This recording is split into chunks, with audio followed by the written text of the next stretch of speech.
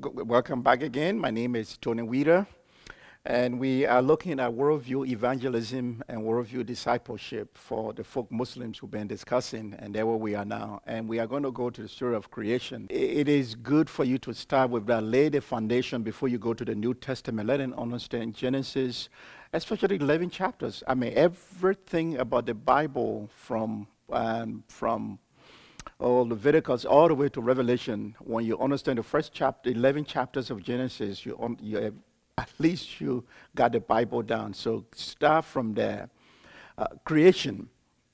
And what I want for you to do is actually ask a Muslim friend why she thinks there is so much wrong in the world. And when you ask the question, I'm repeating myself here, wait, let them answer the question. Don't answer it for them. Make them to defend their position. And let them talk to you. Why so much evil? And go, especially if he's Asian, just recently what happened in Tokyo or in Japan, the tsunami. People die. Or what happening right now in the U.S. Look what happening in Libya, like we talked the last time. Starvation. I mean, those of us that live in America, when you look at people dying from starvation, you wonder why. Innocent babies dying from AIDS. And let the Muslims be able, or your folk Muslim friend be able to answer some of these questions. Why so much wrong in this world? Why are our conditions so bad? I mean, we are doing everything to destroy one another. Russia is building nuclear weapons. Iran is getting it. North Korea is there. Why? The people are suffering and they are building nuclear weapons. Syria is the same way. Egypt, 85 million Muslims or plus Muslims there. Confusion and killing. Why? But at the same time, show your Muslim friend the goodness of God's creation from Genesis 1. And God said, and this is where need to know the story of God. Know God's story, that in the beginning was God. He created a beautiful world. And he saw that it was good. The only time God said it was not good in Genesis chapter 2, verse 18, was that it was not good for man to be alone. Can you imagine? They said when Adam named all the animals, there was no one for Adam to communicate with. And God said, I will make him someone. And this is where we are in terms of our sins and condition, the human condition. Remember? From the beginning we talk about what is real and what is the human condition. Let your friend see the excellence of God's creation. Remind your friend of the question regarding what is wrong in this world or in the world today. And then go back and read, discuss the fall of humanity. The whole story is right there. Every culture, like we said in one of our lectures, every culture have a creation story and a fall story. Share the Bible. Genesis chapter 3. And this is where now we as Christians really need to present the gospel that it is not just that the Bible blamed Eve, but the Bible also blamed Adam. I think it is in Romans chapter 5, verse 12. Remember this. The Bible does not say, I'm laughing because there's something, when I was teaching in Ethiopia at the Bible college, I quoted this Bible verse, Romans 5:12. I said, through one woman, sin entered the world. Do you believe that? And all the guys in the class said, yes, it was through one woman. You see? And then I said, could we actually turn that and read it and see what the Bible says? And we read it, it actually said it was through one man. And they started scratching their heads, saying, how could this be? How can this be through a man instead of a woman? You see, God held Adam responsible, not Eve. See? Discuss humans, our deliberate disobedience to God, willful disobedience. We disobeyed. And God's judge what? He judged Satan, he judged Eve, he judged Adam, and he judged creation. When you read Romans 8, they said this world is groaning and waiting for its own redemption. It's suffering. Eve was to experience birth pain. My wife usually joke about the creation. So I will share two stories that she talked about.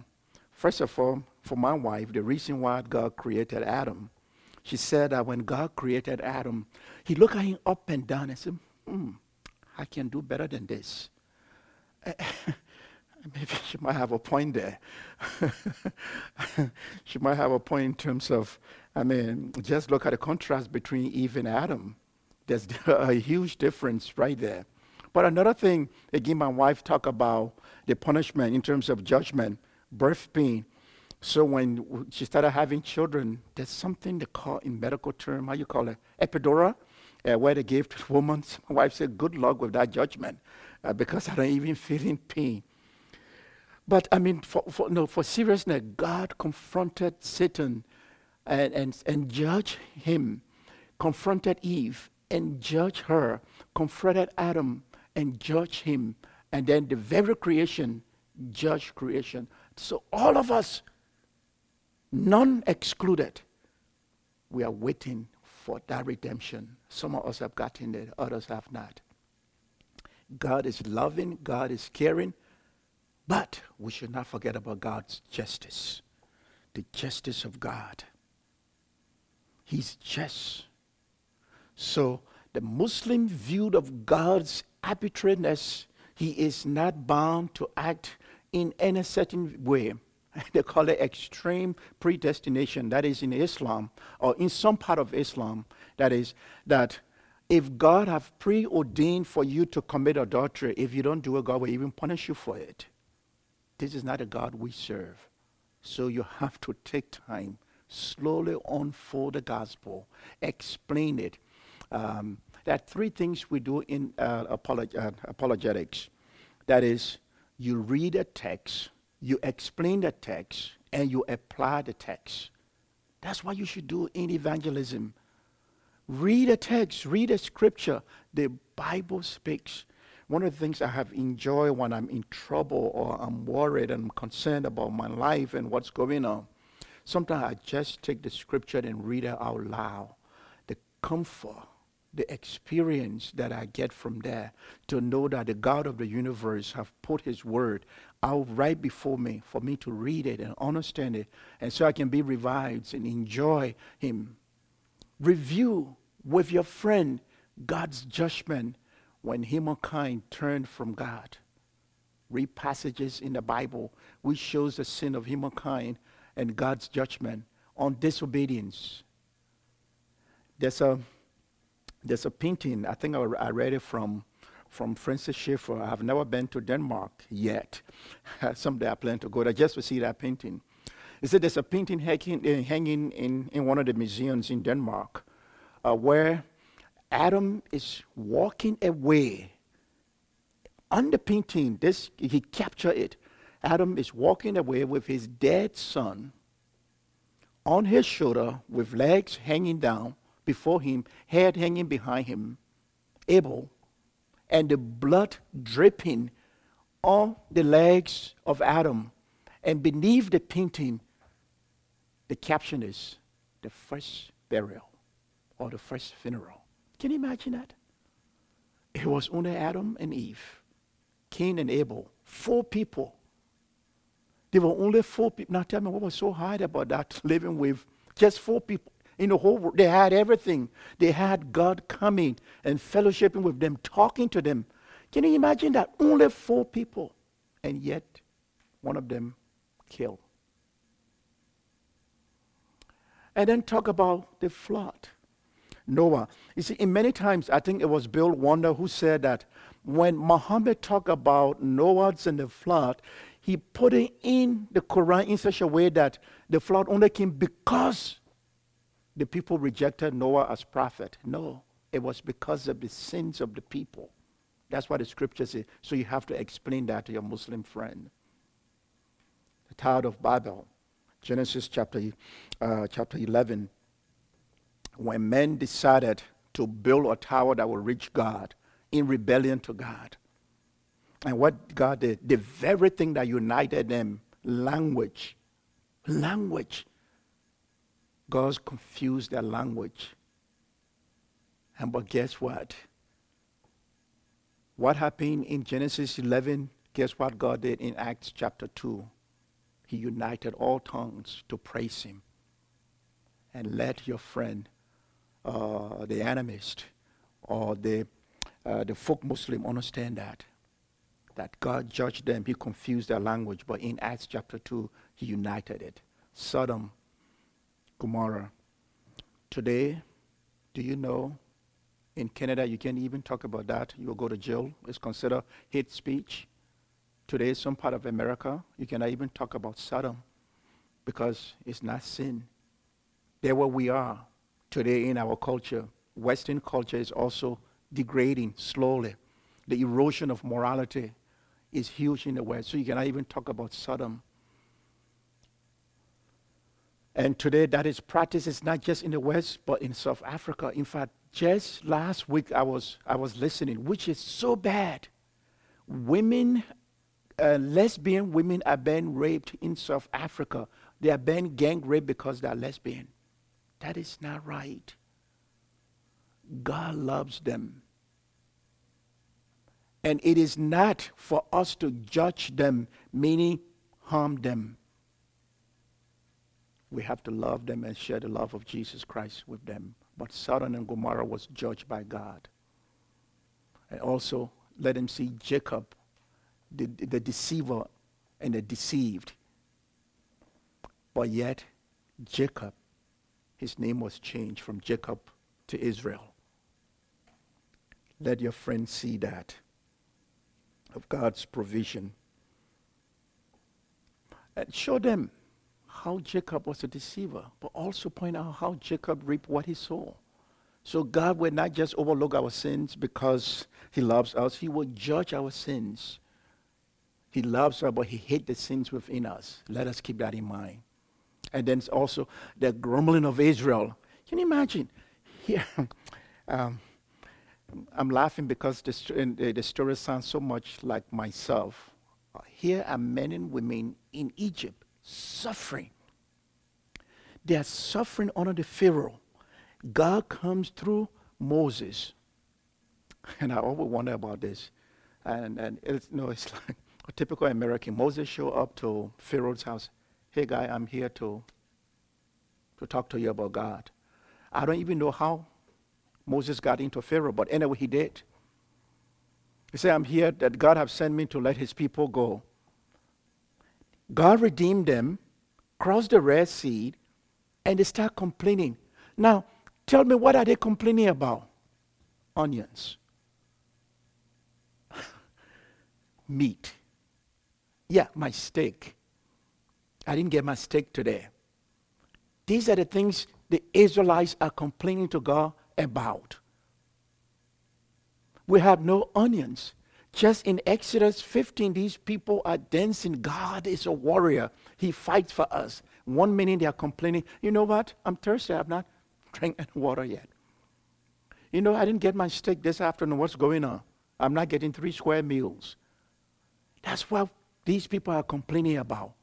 They are complaining that God is not. But God saved them instead of being gracious. They're grumbling. Just like me, whining.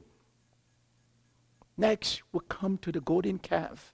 It's one of the most sorrowful and pitiful parts of Scripture. Moses is up the mountain 40 days and 40 nights. God is instructing them and giving him the 10 Commandments. Moses is up there, he's coming down, and he's here, all this rumbling and tumbling and dancing. There's a part I like about Aaron. That Aaron reminds me so much of myself and many of us here. And when Moses come and see the people dancing, he asks Aaron and say, Aaron, what's up? What's going on here? Aaron said, well, they brought their rings and earrings to me, and I put it in the fire. Boop. This thing just jumped at me. What a liar. It was planned. It was deliberate. They sinned against God, the golden calf. And Israel continued to complain. Has anyone ever read Numbers 12?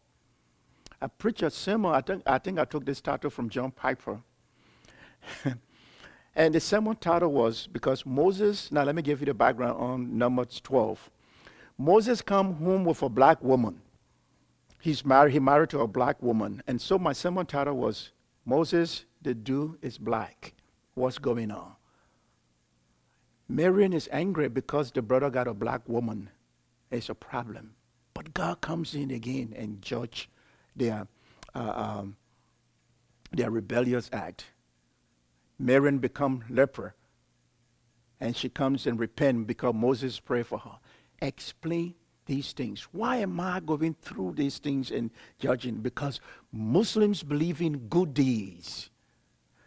I gave you a quick story. One time I was traveling from Chicago to Brussels to Ghana, and then Liberia. While on the plane, I had a Muslim friend sitting by me, and so we started talking. And as we talk, I said, you know what? Could we list down all the good deeds we have done and all the bad deeds we have done? And so he had his list, I had mine. And by the time we were done, there were more bad deeds between two of us than any good. Then I asked him, how many bad things did Moses do that God refused to let him enter the promised land? And he said 1. And then I said, how many sins did Adam commit before they kicked him out of the garden? 1. And then the question was, if God could throw out Adam out of the garden, if God could refuse to allow Moses to enter the promised land, what about us? What about us? And these are the things you need to reinforce. Also, in terms of the spies that went to spy out the land in Numbers, when they came back, they brought bad report. It was only Joshua and Caleb who came back. Out of 12, only 2 people, again, standing for what you believe. Explain these things, but you cannot tell these wonderful and beautiful stories to your Muslim friends if you don't understand or know your Bible perfectly. Know these stories, know them in context. Moses' disobedience, as we just talked about, his disobedience. When God told him, speak to the rock. And when in Deuteronomy chapter 3, when Moses is speaking to the Israelites, he said, because of you, I was not allowed to enter the promised land. But God said, you refuse to obey me before Israel. Because of that, you will not enter the promised land. You will only see it, and you will not enter the promised land. And Moses died on Mount Nimbo. God's provision for human's deliverance. Going back again to the 3 questions we'll talk about. What is real? What is the human condition? And the remedy. And that's what we're looking at here. The act of Noah and his family. I mean, look at it. God planned to destroy the whole world, but found few faithful men and women, or a family. Remember when I told the story about Noah's Ark in the church? God took care of his own. He went, protected Noah, his children, their wives. Remember Abraham? When Abraham, just imagine, starting from Genesis chapter 12, he called Abraham, through you the whole world will be blessed. In Genesis 14, there's a fight. And Abraham goes and deliver his nephew, a cousin, Lot, and brings him back. In Genesis 15, God appeared before Abraham and talks about the covenant of Abraham. They said, and Abraham believed God, and it was accounted to him as righteousness. But the one concern with Abraham, but how can I be blessed and be a blessing to the whole world when I don't have children? Oh, some of you, if you are in the West, you don't know the magnitude of a woman in Asia, in Africa, in Latin America that can't have children. It is a serious, serious business. And Sarah is concerned about this same thing. And God said, Abraham, I'm going to give you a son. In Genesis 15, it said, Eliezer will not be your heir. I will give you a son. And then Abraham is thinking, okay, next month I'm supposed to be 99 years old, and Sarah is supposed to be, she'll be 89, 90. And what are you talking about? So he's confused. And Genesis 16, Abraham and Sarah decide to take matter in their own hands. Ishmael is born. And this one of the few verses where I just, I find myself in the shoes of Abraham when he's praying to God. And this is where some missiologists have actually said in Genesis 17, verses 17 and 18, Abraham fell face down and said, oh, that Ishmael may live before you, telling God. He said, just forget about the promised child. I'm now 100 years old. But God took care of them. Moses and a bronze serpent. And this is where Jesus said in John, as Moses lifted up the serpent in the wilderness, so shall the Son of Man be lifted up. And when I'm lifted up, Jesus said, I will draw all men and women to me. That's the hope. It is on the cross where everything is even. And your animist, your folk Muslim needs to know that. One of the most beautiful stories starting from Genesis, anyone know Genesis, the story of Joseph?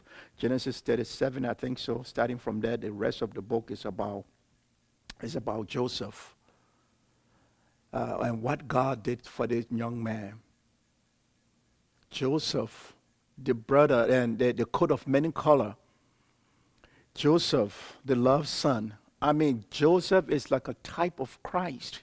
Explain the story of his suffering. He was rejected by his brethren, sold in slavery, and then end up right up in Pharaoh's house where he became the prime minister of everything. But when you read Genesis 50 verse 20, this is what he said. He said, you meant it for evil, but God meant it for good. So turn what Haman meant for evil into good. Rejection, deliverance, and wise ruler of God in Egypt. So never, ever forget that.